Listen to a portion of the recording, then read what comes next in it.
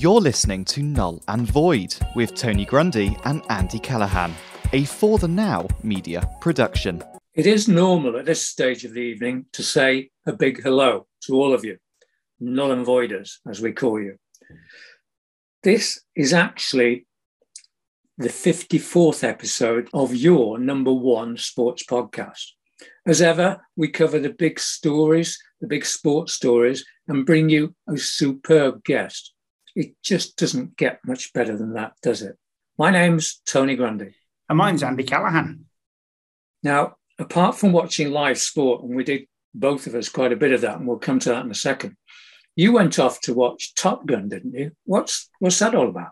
It was brilliant. It was me reliving. I've waited 36 years for the sequel to come out, Tony, and it was absolutely worth every single day of that 36-year wait. It was brilliant. I won't spoil it for anyone who hasn't seen it yet, but if anyone loved the first one, the original, then go and watch this one. There's enough hark-backs and enough links back for it to be great, but without it being sort of schmaltzy and sentimental.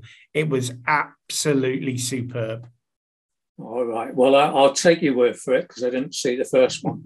But let's get down to the more serious business, shall we? Yep. Weekend sport watching. And for me, Champions League in Paris, I definitely watched that. As far as I'm concerned, it was the right result. If you take my pointers from last week about wanting Liverpool to lose wearing my Manchester hat. But they lost 1-0 to Madrid. That's 14 times Madrid have won that. Lots of poor losers, though, around. I don't buy into that, the thinking. For instance, somebody said to me, they had 19 shots on target. And I said, yeah, but goalkeepers are there to stop you. And Courtois did a really good job. He's a top goalkeeper, but he did it really well.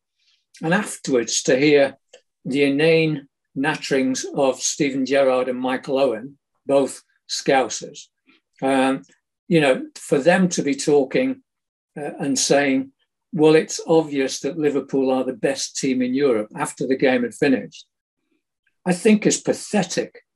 They've both gone down in my estimations, obviously great players in their time, but as pundits, you can't be saying that. Well, surely the team that have just won the trophy that is the European Champions League trophy, they are the best team in Europe by virtue of the fact they're the team that have just beaten or come out on top of all the teams in Europe. So, I mean, don't get me wrong, I can certainly see how they would say Liverpool played really well probably with a better side on the night. And you can still be the better side and still play really well and lose in any sport. But yeah, to say they're the best team in Europe, I think Madrid are the best team in Europe because they're the team that are holding the trophy. Yeah, and for the 14th time, by the way. Now, so I thought that was pathetic, utter tosh from those two. Liverpool lost, so get your head round that. You're losing us more and more listeners up on the Wirral and in Liverpool, Tony, every time you speak. I am determined to speak the truth on this one. And the next thing to talk about is the delayed start and the crowd problems. For the Liverpool fans, that's a whole nother matter. We know what the score was, but in that terms, we don't know. And there's going to be an independent inquiry into the problems between the fans and the security forces. It didn't look good, though, whichever side you happen to be on of that. No, I mean, we don't know what caused it, what happened. There have been, I think, all three parties involved, the French authorities, UEFA and Liverpool fans have all blamed each other. And, so I think it would be, until the commission have done their inquiry, would be remiss to comment. But it looked pretty horrific, in terms of tear gas and everything else and the crowds, and looked horrendous. And I think whichever way the investigation comes out, I think certainly embarrassing for the French because, not only have they held the Champions League final in Paris this weekend, next year they've got the Rugby World Cup all around France. And the year after that, they've got the Olympics in Paris. So certainly from the perspective of the authorities, whatever happened and whatever caused it, it didn't look good for them and doesn't make them look good. It doesn't. And I think, I know my brother lives in France. The French police don't take prisoners. Well, actually they do, and they did. So there's going to be an awful lot in that inquiry to cover. So let's move swiftly on to the other playoff final, or rather final at Wembley. And that was the Championship playoff final, where Nottingham Forest joined Fulham and Bournemouth in the Premier League next season. I'm pleased for them personally. And it's an interesting fact that in September, they were bottom of the Championship when Steve Cooper took over as manager. He's a very unassuming, laid-back sort of character, but he's had a dramatic effect on that Notts Forest team. So well done to them. And they do play an attacking style of football. I think will be welcome. Like, always at this stage when the three teams are coming up, we probably quite cruelly will say, which two of those three are going to go down? Should we give them a week or two?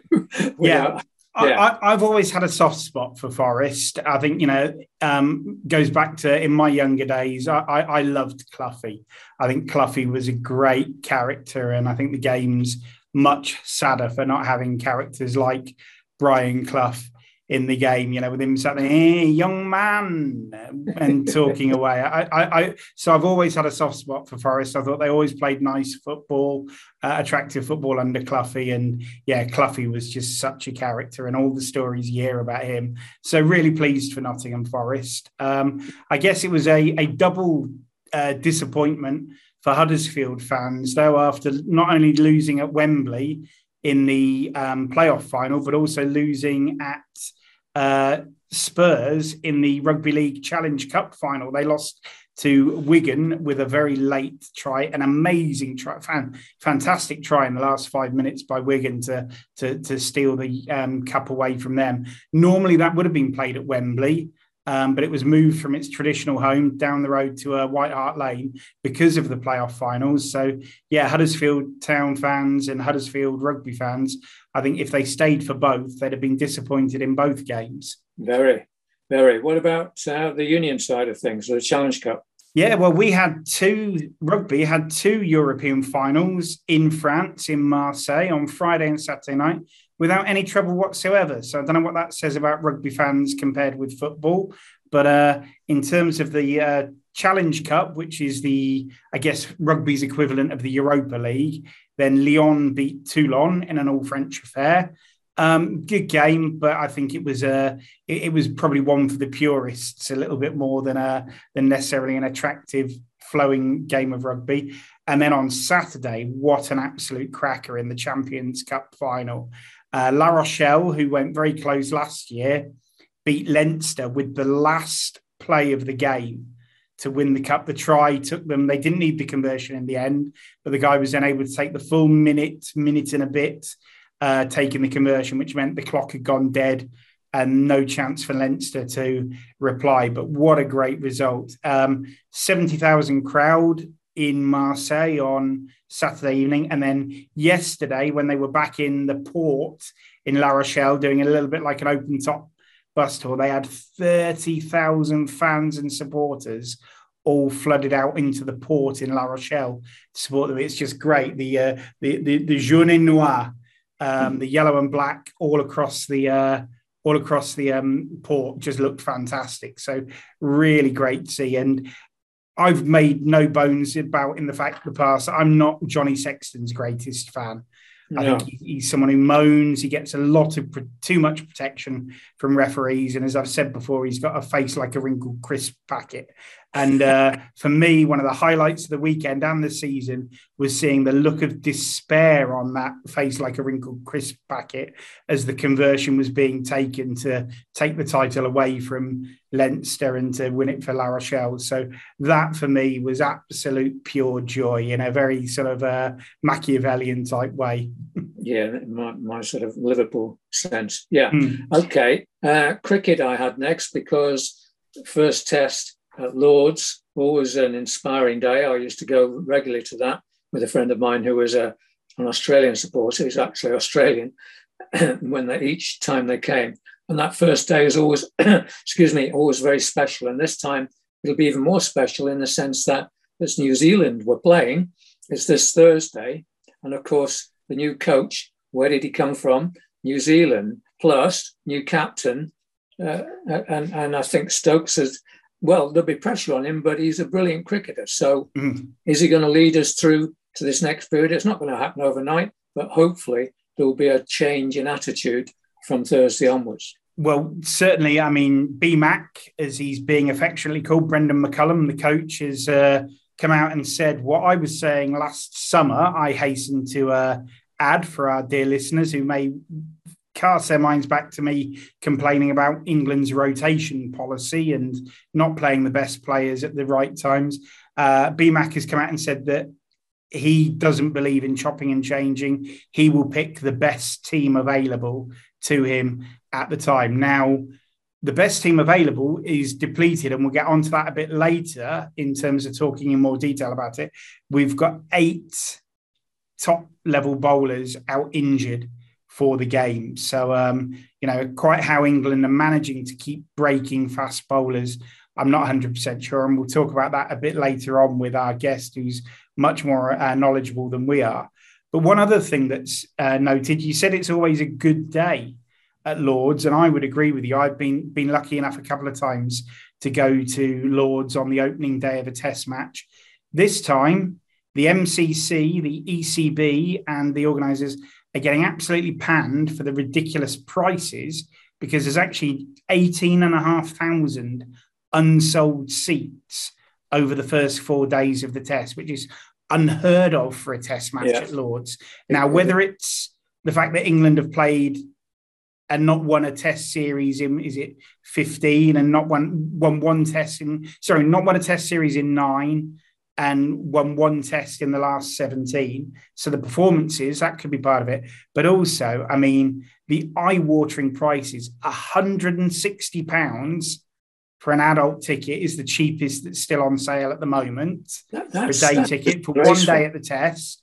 Yeah. And the cheapest children's ticket, under 16s, that was available when I went on the website this afternoon to do my research, £136 for a junior. Now, the MCC have been at pains to point out there were a lot of tickets for juniors on sale at 20 quid and 10 quid. If they were, they've been bought up fairly quickly, and they're the only ones left. So, yeah, in terms of, I mean, it almost became a get a grip for this week, but those sort of eye-watering prices, I think, they're pricing fans away from the games. Yeah, very much so. Okay, a note about the French Open, again in Paris, is into its second week now. And as we record this, Djokovic and Nadal are going to be playing in the quarterfinal. And maybe one of the last times it might be that you'll have that combination with Federer coming to the end, near the end of his career as well. It's a time for change, but it'll be interesting to see the result of that one. I mean, certainly. I mean, when you look at some of the other top seeds that have been knocked out, I mean, Tsitsipas, the Greek number 4 seed, was knocked out by a 19-year-old Dane, Holger Rune. And the number 1 seed, Medvedev, was knocked out by Marin Cilic. So, basically you've got to say whoever comes out on top out of Nadal and Djokovic is probably going to be the bookies' favourite after that. But I fancy Cilic or however it's pronounced as an outside bet, which probably means he'll get knocked out in the next round, given my track record of predictions. Okay. All right. I got a note on athletics and Diamond League. You've got a thought on that? Yeah. I mean, we were obviously lucky enough to be at Birmingham last week, and we've talked a lot about that. This weekend, the Diamond League moved on to Austria. There was a great win for Keely Hodgkinson in the 800 metres to follow up her win at Birmingham the previous week. And again, it looked tight on the top bend. With 200 metres to go, she pulled away.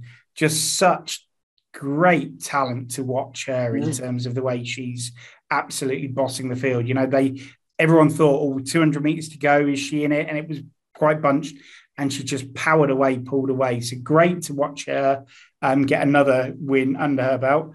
Matt Hudson-Smith, not a name that a lot of people are familiar with. He's based in the US, but he is a Brit, and he actually set a British national record in the 400 meters, and that broke Ewan Thomas's record from years ago. I can't remember exactly how long. I'm thinking it was sort of 14, 15 years.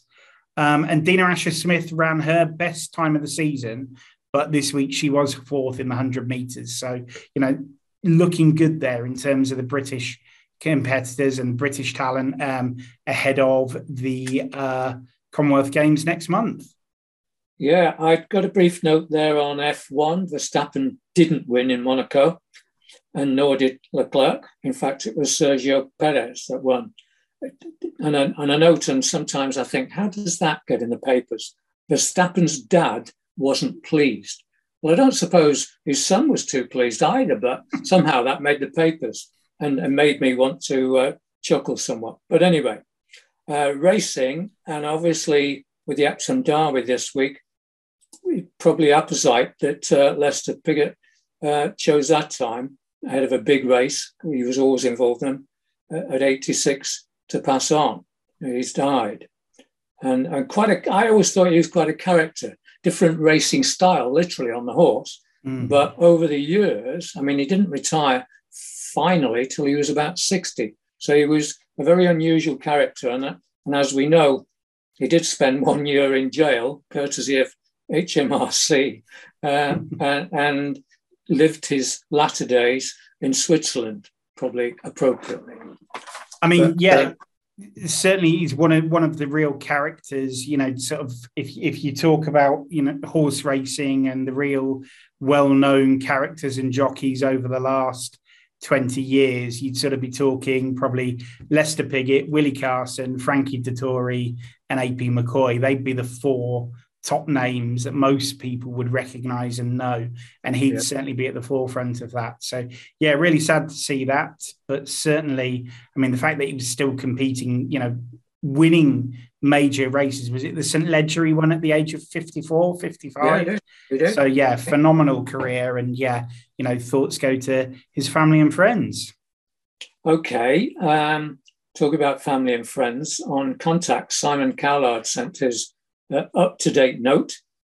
He says, I'm getting into the routine of this now, he started off by saying. So this week, for the game at Macclesfield, we have had confirmed that former Sheffield United, Spurs and Fulham midfielder Michael Brown is definitely playing in the ex-pros team alongside Celtic and Wigan centre-back Gary Caldwell. More players to be announced in the next few weeks.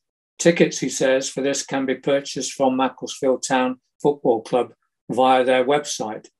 Adults, talking about ticket prices before, adults £5, under 16s £3. Just a reminder to say the match is Saturday the 2nd of July, kick-off 2 p.m. between a Hollyoaks team and a team of ex-pros plus some TV celebrities. All funds raised go towards research into multiple myeloma, an illness that Simon is fighting very much for at the moment with his own illness. That's an incurable blood cancer for those that don't know it. So he's doing a great job in raising those funds because it will all go to research for multiple myeloma. That's brilliant. Funds and awareness being raised. So, and Hollyoaks, Tony, because I know you're not really down with the kids. That's a Channel 4 soap opera that's a regular on daytime television or early evenings. So, just so that you know. Yes, I'm not totally up to date with it. It's fair to say, but great that they've got them, and I think they'll get a good crowd, and good that Macclesfield Town have made their ground available free of charge. So that's great. You got a contact, didn't you? Yeah. Kevin Francis, that was on with us last week, came back and said, thanks ever so much, guys. Really enjoyed it. I was nervous to begin with, but you made it very enjoyable, very easy to chat. So, and he's confirmed, we were a bit unsure last week when we were chatting. He had a bit of a sort of query as to where the start line and where the area that he'd be doing his 100k walk in the Peak District is. So thankfully, he has confirmed it before the event, and it is going to be Bakewell that he thought it was. So he's confirmed to us that it is going to be Bakewell, definitely. Okay. Next up is Get a Grip. Yeah, for me this week, it's the International Gymnastics Federation, or the Fédération Internationale Gymnastique, as they're called, because a lot of these federations seem to take the French one. So FIG. They've announced the ban of 3 Northern Irish gymnasts from the Commonwealth Games next month because they previously competed for Ireland in events where Northern Ireland has not had a team competing. So Rhys McClenaghan actually won the gold for Northern Ireland in gymnastics at the last Commonwealth Games in Brisbane 4 years ago. But him, Eamon Montgomery and Ewan McAteer, have been devastated not to be able to take part in Birmingham due to the arbitrary decision by the FIG. Basically, they've been told they'll have to renounce their Irish nationality on their gymnastics licence if they want to compete for Northern Ireland in the Commonwealth Games. It's just ridiculous. And yet this decision is in breach of an international treaty. Many parts of the Good Friday Agreement that I personally and strongly disagree with, but it sets out that people from Northern Ireland can be Irish, British, or both. And that's the key part. So not only is this decision by FIG totally unreasonable, come completely out of the blue and totally unexpected, it could also be unlawful. It is the only governing body that's made this decision in the 13 sports that Northern Ireland has competitors at the Commonwealth Games in. So they're completely swimming against the tide and against the stream. And this basically leaves these 3 athletes, and potentially more in the future, completely in limbo. They're either being told you can't compete at the Games unless you renounce your Irish licence, which means they then might not be able to compete in other events where Northern Ireland doesn't have a team.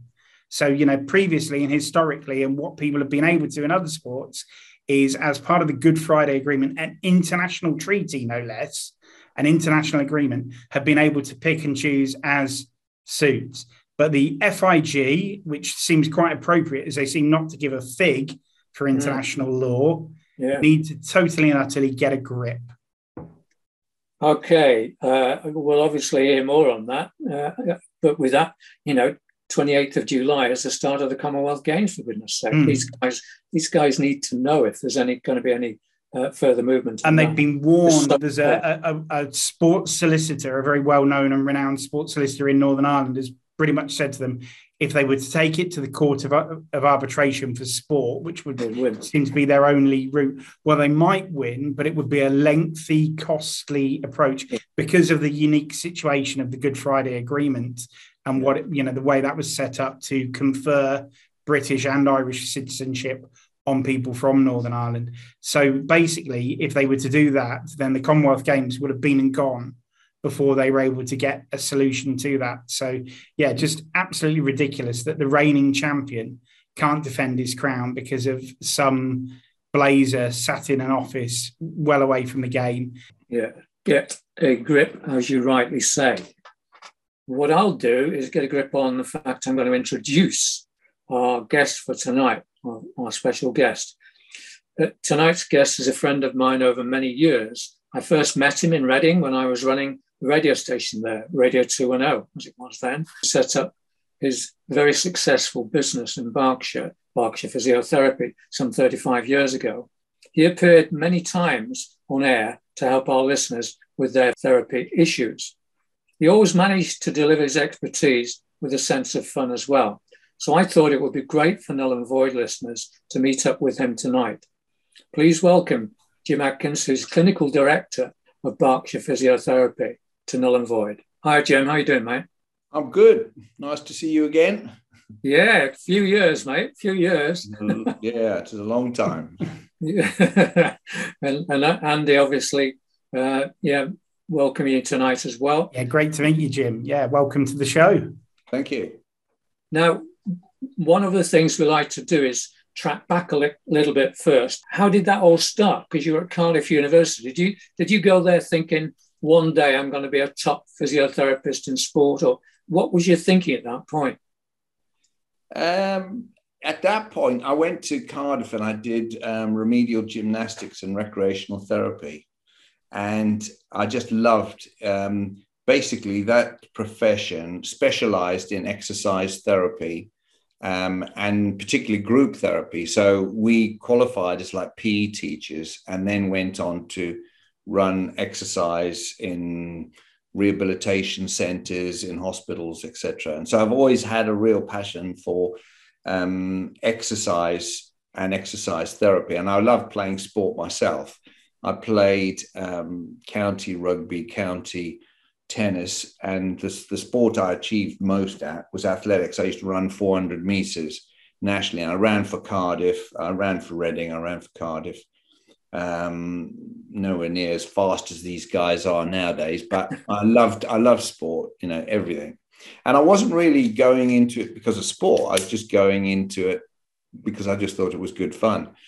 And part of what really got me into sports injuries is part of my year in London. I worked at Camden Medical Rehabilitation Centre. And in those days, you know, we're talking about 40 years ago, sports injuries didn't exist. You know, there was no such thing. And in those days, all the top football clubs and top sportsmen in London who got long-term injuries used to come to Camden Medical Rehabilitation Centre. So we had people from like Tottenham and Arsenal and QPR and all the top teams. And Fred Street, who was the England physio, used to come, and he came one day and checked out his players, and I got talking to him. And he said about going to Arsenal to see what they did. So I used to go up on a Wednesday and watch what they were doing. And I mean, it was all very, compared to what we do, you know, what's done in sports medicine now is, you know, it's amazing how it's all changed. But it was the start of it. I remember while I was there, they were actually building a gym. And nowadays, if you look at, you know, what's in gyms and the conditioning that goes into top sportsmen and women is incredible. You know, I mean, I've played a lot of rugby and I love rugby. And I was actually at Tottenham for the rugby league final on Saturday. But, you know, all the conditioning that goes on, all top sportsmen, you know, they have a timetable. They know what they're doing every part of the day, you know, during the week. They know when they're doing stretching. They know when they're doing strength work, balance stuff. It's all laid out. It's all so different to how it was 40 years ago. I mean, I think we all remember when the height of technology was probably the bucket of cold water and a sponge when we were all playing. Yeah, no, that was it. I mean, people used to run on with a bucket and a sponge and literally put it. I mean, nowadays, when you think about all the germs that were in the bucket and the sponge, and you throw that on people. And it was bizarre. Yeah, I remember once I did the physio for Berkshire Physio, and it was under lights, and it was sponsored by one of the medical companies, and they'd given me this case, and because I was nervous and everything, and it was a big case. You open it up, it was like a small trunk, and I had it by the edge of the pitch. Somebody got injured. In those days, you couldn't take players off. There was no substitutes. You had to patch them up. And, you know, it was quite a big thing patching somebody up because they might have to last the rest of the game. So I went on, I patched somebody up. And in my kit, I had lots of different pairs of scissors, and I had these scissors. They're about 9 inches long, which I'd used to cut some tape on. Anyway, when I got off the pitch, this game was being played at night. I think it was about 7:30 at night. Anyway, I got off the pitch, and I just went through the bag to see everything was there. I thought, where are those scissors? And then I suddenly realized I left these 9-inch scissors on the pitch. And I thought, well, somebody's going to get a serious injury in a minute. So I had to speak to the ref and say, look, can we just stop the game a minute? Because we need to get these scissors because somebody's going to get stabbed, which wouldn't go down well. Absolutely. So that gave you, obviously, a taste for top level sport, and you've represent, you worked at international level, not at Commonwealth Games and places like that. What are your fondest memories of that kind of work? Because that's top level work, isn't it? Yeah, I treated some people in the British athletics team, and but there just was not any. I remember, I'm not a canoeist, but the head of British canoeing was from Reading, and so I saw all these canoeists. And when I look back at them and the dedication they put in, I know 2 canoeists, they were young, they took a year out without being paid just to get to the Olympics. Nowadays we have funding, they had to pay for everything, and just amazing, some of these guys who were so dedicated to what they were doing without any support. And it's just great the way the lottery is supporting these athletes and sportsmen and women. But throughout all the, when I was at the Commonwealth Games, I treated Linford Christie with a hamstring injury on the table. The next guy, because they'd come in, the next guy to come in was a guy from Botswana. And he had gone to town to sell a goat. And they had the trials for the Commonwealth Games in this, wherever it was, and he in a field, and he'd run and won it, and he was now on their team running 5,000 meters, and that was like the real essence of sport, where you've got like a top level guy and this other African guy who'd never been out of Africa and never actually had run on a tartan track before. He'd only run on a field. Not even expecting to compete at their trials, and there he was. Which games was it you were at, Chip? In Edinburgh. I can't remember the year. 86, because my uncle was part of the shooting team, the Scotland shooting team. Okay. Were there that year. Yeah. No, it was it was brilliant, and there's lots of memories. I've been very lucky to be involved with something that, to do something you love doing is fantastic, And then I set up, when I was at the hospital, I treated this guy, Bill Mowbray, who had a pub in Reading. And we often talked, he ran a football team and a netball team. And he said, there's no facilities for sports people around. And there wasn't. And people just were not really interested in sports injuries. And it all came to a head one day when on a Saturday, one of his footballers had been injured, and I can't remember that he rang me up, but I said, well, send him down to Royal Berks for a casualty. And he went down there. And anyway, when he arrived, they asked him how he got injured. And he said, playing football. And they said to him, well, get to the back of the queue.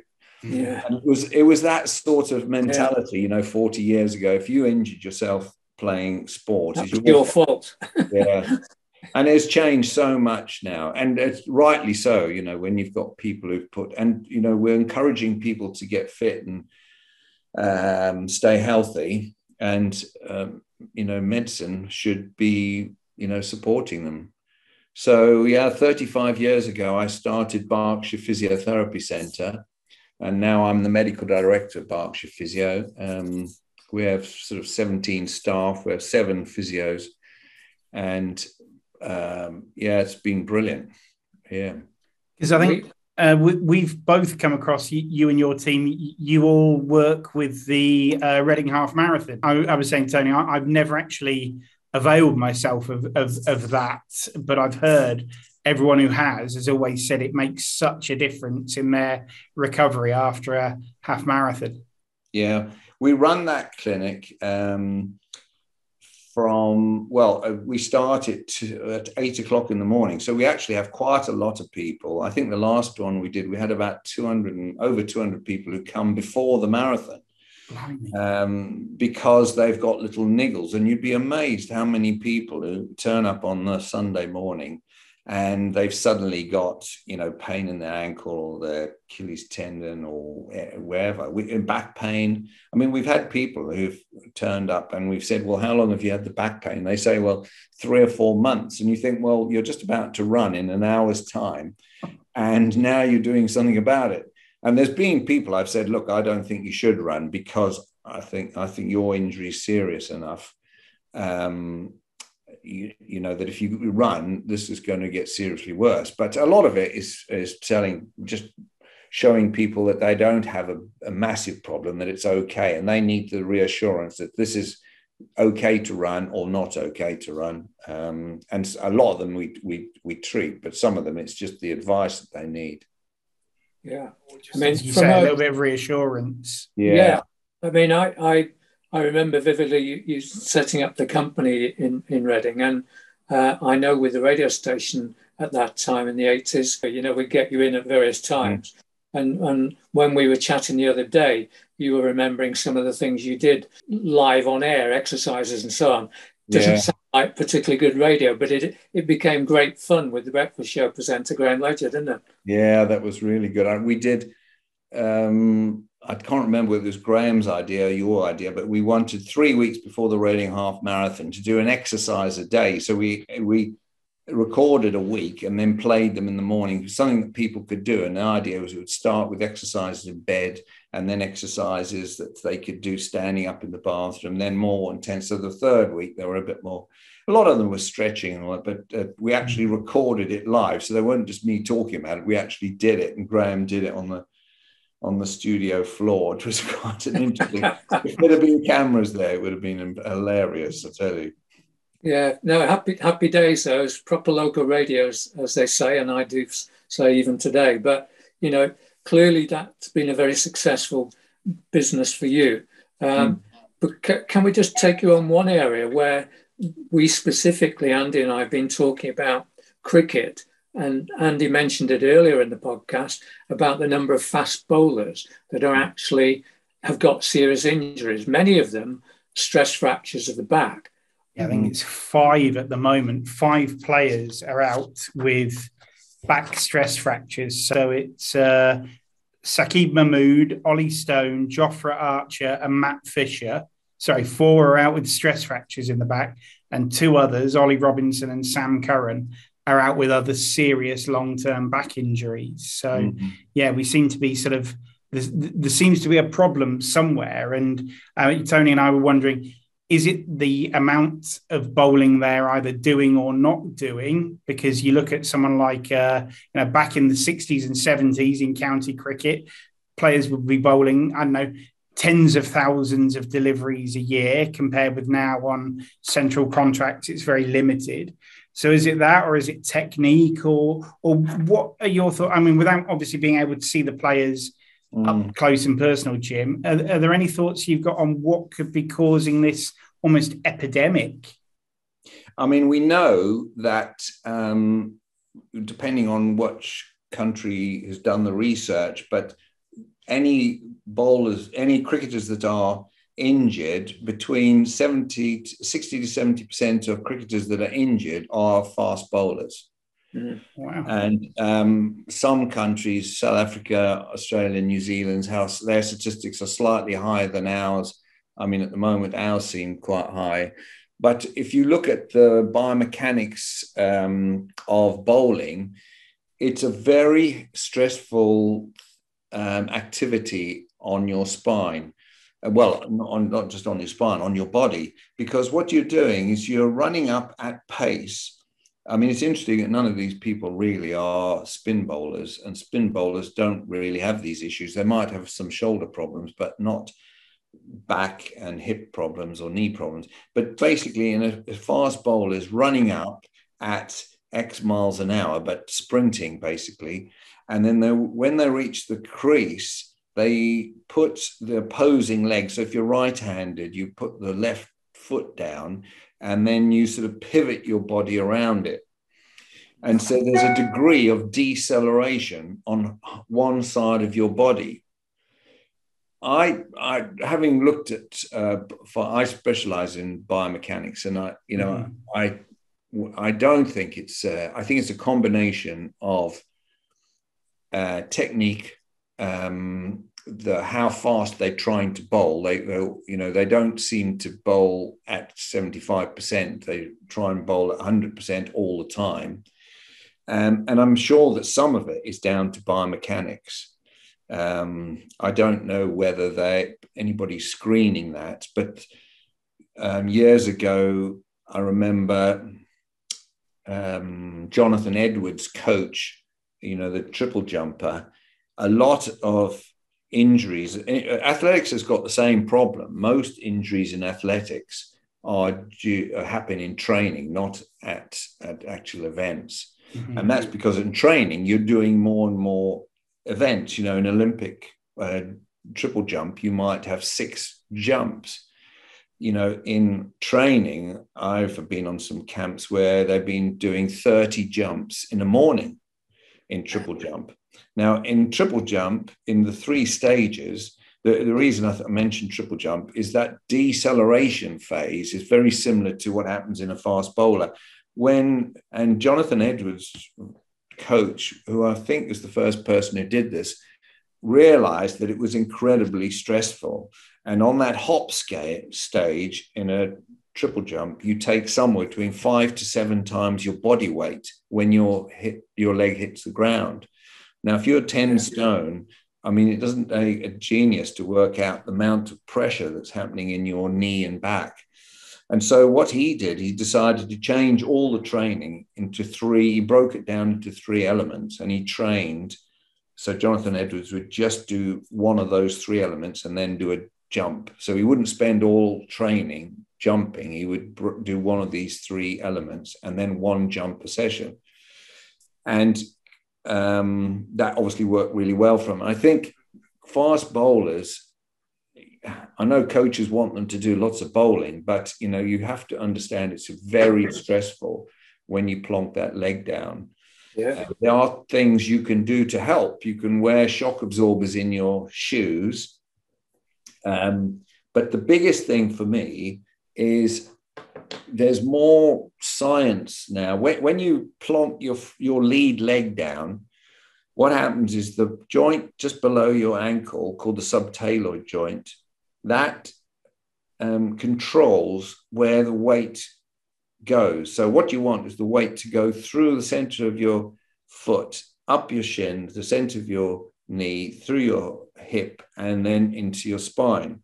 But if your ankle rolls in or out, or your foot turns in and out, and it only has to be a few degrees, then it means the stress that you're generating, and we know it's stressful, is going to cause some problems. And I don't know whether somebody's looking at that, but I know in athletics they've done that. They've used a gait in motion system, and it's been open to quite a lot of athletes. Mo Farah and Paula Radcliffe use it, and hopefully the cricketers are using it as well. But we've just invested in this latest technology of foot scanning and called gait in motion. And it basically what it does is it tells you where the weight is transferred in your foot and in your body. Because if you're a fast bowler and you're bowling and then you plonk that foot down and that weight is not being transferred up your body in the correct manner, then you're going to get a problem in your knee, hip, sacroiliac joint or your spine. The sacroiliac joint is the joint between your hip and your spine. And that's another area that we see quite a lot of injury on. But yeah, so I think, I don't know whether they're doing this, but I think one of the things they've got to look at is the biomechanics, not just of bowling, but to start off with is, are their biomechanics good and do they need to do something about it? So the investment you've made there in that gait system, foot scanning system, does that mean that any sport, you'll get people from any sport and everyday life, I suppose, who will be coming to you, you're going to be able to help them even more? That's what's happening now, is it? Yeah? Yes. Yeah. I mean, we've known for quite some time. I mean, for example, if you get somebody and you ask them to do a squat and you say, and this is something when I've done some work with coaches, and I say to them, just get your athletes just to stand in front of you and do a squat, but keep your heels flat very quickly. And you can, if you assume or you think is the weight is going equally through both feet, both knees and both hips. And this system, you just basically standing on a sensor which feeds a computer, and it tells you whether you have got the weight equally distributed. But not just that, it tells you what part of the foot is taking more weight. So it could be, you know, your heel, the outside of your foot, your arch, the transverse arch, the front of the ball of your foot, your big toe. And that will all, your feet are the bottom of the foundation. So if they are wrong, then obviously it then has a knock-on effect to the next joint, which will be your knee and your hip and then your back. I mean, a classic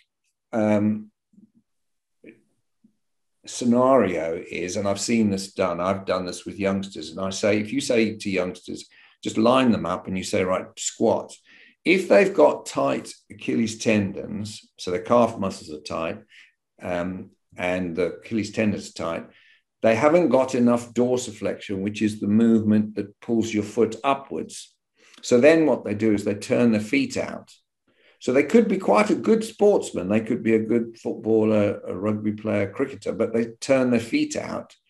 And then they learn that, the brain learns that as the way to walk, run, jump, and sprint and bowl. So if you, for example, have learnt, you're a good young cricketer, and you've had tight Achilles tendon and calf muscles, and you land, so as you bowl, and somebody's picked you up in the school and then the county and that, and you bowl, and you slightly turn that left leg out, so you're right-handed, and it slightly turns out by 2 degrees, you learn that mechanism because the brain learns patterns of movement.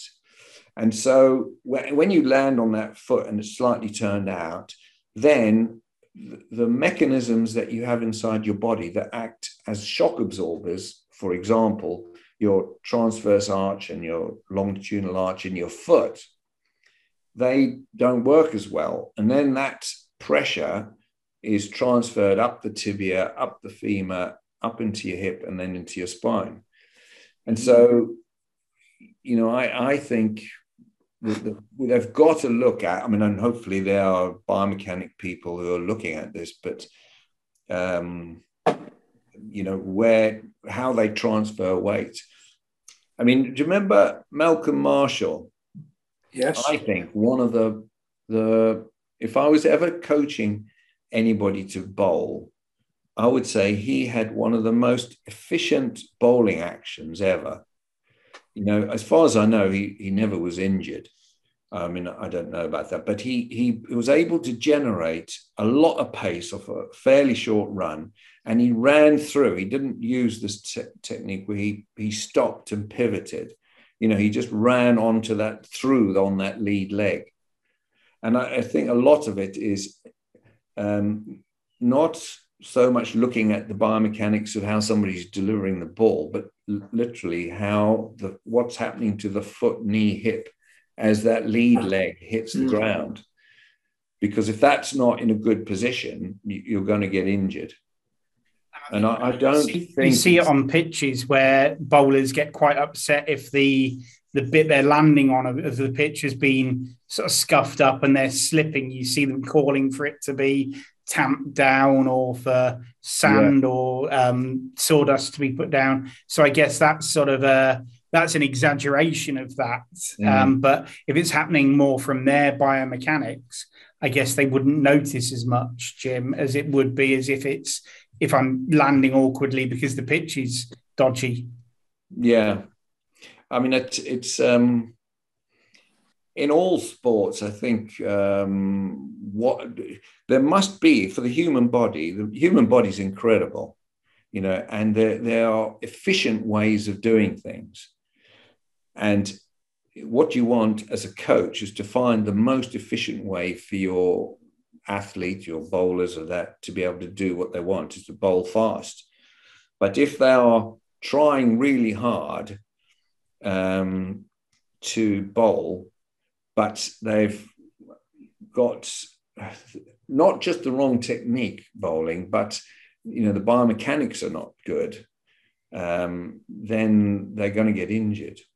Do you remember Graham Dilley? I mean, yes, a very big guy, but great engine, and a really bowled with all his heart. You look at pictures of him, because he used to run and plonk that left foot down and then pivot around it. And that caused, eventually he had a lot of back problems because of that deceleration on that leg. And that's inherently the big problem for a fast bowler.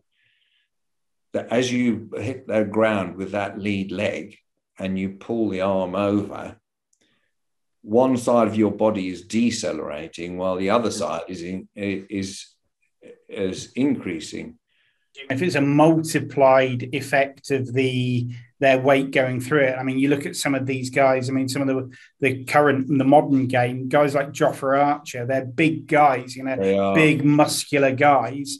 That means that they're going to be 14, 15 stone sort of thing. That weight going through that front landing leg, that's suddenly a lot of weight going through one leg.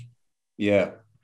And that all gets transferred up into your body. And there's only so much your body will tolerate before it starts breaking down. And you're either going to get stress fractures or strained muscles, ligaments, capsules, tendons, joints. And, people will... people will be sore after training because it's. I think they could learn quite a lot of what Jonathan Edwards did and his coach did. Maybe that you break bowling down, and particularly fast bowling, into 3 phases. And so when you're doing a training session, you don't get bowlers to bowl flat out, and do, I don't know, in training 6 overs flat out, but you just break each element down and do a little bit of each. Yeah, and it's fascinating going through that with you, Jim, because I only played I played schoolboy cricket, but then I played village cricket many years later, and I was a sort of medium fast, sort of 8 or 9 paces and putting a lot of shoulder into it and so on. But the injuries that I got, I had an Achilles strain, and I also had plantar fasciitis, and when you think about what you're saying, and actually I know, because I run that way, I do plant my left foot turning outwards, and I did come across, so that must relate. Lots of people must be able to relate to that. And the fact that you now got the technology to be very precise about that means that you can help even more people. And one of the things I was thinking, Jim, is that you must tell our dear listener how they can get in contact with you best. Is it website? What's the best way of getting in touch with Berkshire Physiotherapy? Yeah, go on the website, berkshirephysiotherapy.co.uk. Or if you want to ring the clinic on 01189 966 8601, there's an email which is info@berkshirephysio.co.uk. If you want more information about this technology, it is quite new to us. And as I say, British Athletics have been using it for quite a while, and Paula Radcliffe and Mo Farah have used it, and there are sportsmen and women who've got it. What happens, it's basically in 3 bits. There's a postural assessment, a balance assessment, and a dynamic assessment. And each bit gives us information about what happens to the foot and the weight as you transfer weight on it. Now, if, for example, your foot slightly pronates 2 or 3 degrees as you land on it, what we can make is a 3D printed orthotic, which fits inside your shoe. Yeah. And that controls the amount of deviation of the foot. So it's called correctable. And what that does, and you can build in a shock absorber to it, and you can hold the whole of the arch in the foot, so that when you do land, you don't have to worry about whether it's rolling in or out. The orthotic will do it. You just wear these things inside your shoes. Over time then, Jim, would that almost teach the foot to act what we'd say normally or properly, or would someone always need the orthotics? If they're an adult, I'd say they'd probably always need them. If you're a youngster, it will teach it, because once the bones have developed in that way, and all the structures, all the soft tissue will become stronger or weaker in one element. So for a youngster, it could be a temporary thing, but for an adult, I'd say you need to wear them, all the time. And they're not difficult. They're just like insoles. I mean, I wear them because I pronate on my right foot, and I wear them to play golf. So I've got 3 pairs. One I wear at work, one I play golf in, and one you go to the gym in. And just for our listeners, pronate is that when the foot kind of rolls in a bit? Yeah, exactly. Yeah. And it's quite easy to assess. I mean, what you can't tell is the amount, but if you stand in front of a mirror, if you don't have any shoes and socks on, it's a good idea just to have shorts on so you can see your legs. Stand in front of a mirror and then squat down with your heels flat and see what happened. Those knobbly bits on the inside and outside of your ankles are called your malleoli, and they should be sitting square. But if you notice the one on the inside rolls in, or you can't do it with one foot turning out, that's another indication there's a problem at that level. And then if you look in the mirror, you'll very quickly see that your knee is now collapsing in, and that then is causing what we call a valgus knee. And then that puts pressure on your hip, which then puts pressure on your back. And you can see very quickly, if you look in a mirror, you don't need to be incredibly an expert in biomechanics to look at it. You can see there's a problem. Really fascinating stuff, Jim. I appreciate your time tonight and the level of expertise that you've brought to Null and Void on a subject that we've touched on before, but not in massive detail. We definitely have done tonight. And I hope that we can come back to you again and talk on other areas as we develop things. And lovely that I personally have been able to get back in touch with you. It's been great. Andy? I've learned loads. Hi, Jim. So thank you ever so much. And it's sort of it's changed my thought pattern that bowlers these days are soft. Back in the day when they used to bowl morning till night, dawn till dusk. And actually it's not that at all. It could be other areas and things like that. So that's been a real eye-opener for me. Thank you. And also, I mean, just in response to Tony's comments about as a medium fast bowler, even they're suffering from injuries. I think I had the trick. I was a spin bowler. So the only injury I ever suffered was indigestion from the cricket tee. Well, great to speak to both of you. Cheers, Jim. Appreciate your time. Thank you so much. And Thanks, Jim. We'll go towards the close the podcast tonight. But thank you for being with us. Cheers, mate. Cheers. Bye-bye. Bye. Yeah, fantastic stuff. And what a level of expertise that Jim's brought to the podcast tonight. And great for me to renew the friendship of many, many years ago in radio. But trust me, top guy. So, and I think alongside all the other stories tonight, another good episode of Null and Void, and definitely that input from Jim's going to help us massively in terms of sort of understanding quite what the pressure of cricketers, the pressure they're putting their bodies through as fast bowlers.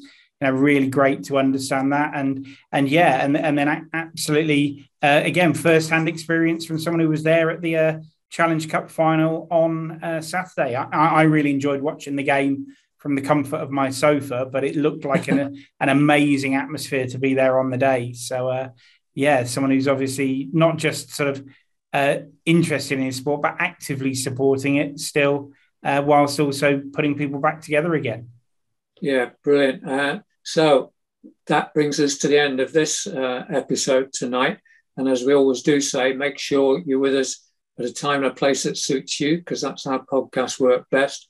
And make sure you're there next week, as I say, and enjoy more of the same. Cheers. Thanks very much. Thanks ever so much, folks. Speak to you all next week. Null and Void with Tony Grundy and Andy Callahan. Together, they don't add up to much. If you have a sports story, you can contact the team on n&v@forthenow.co.uk.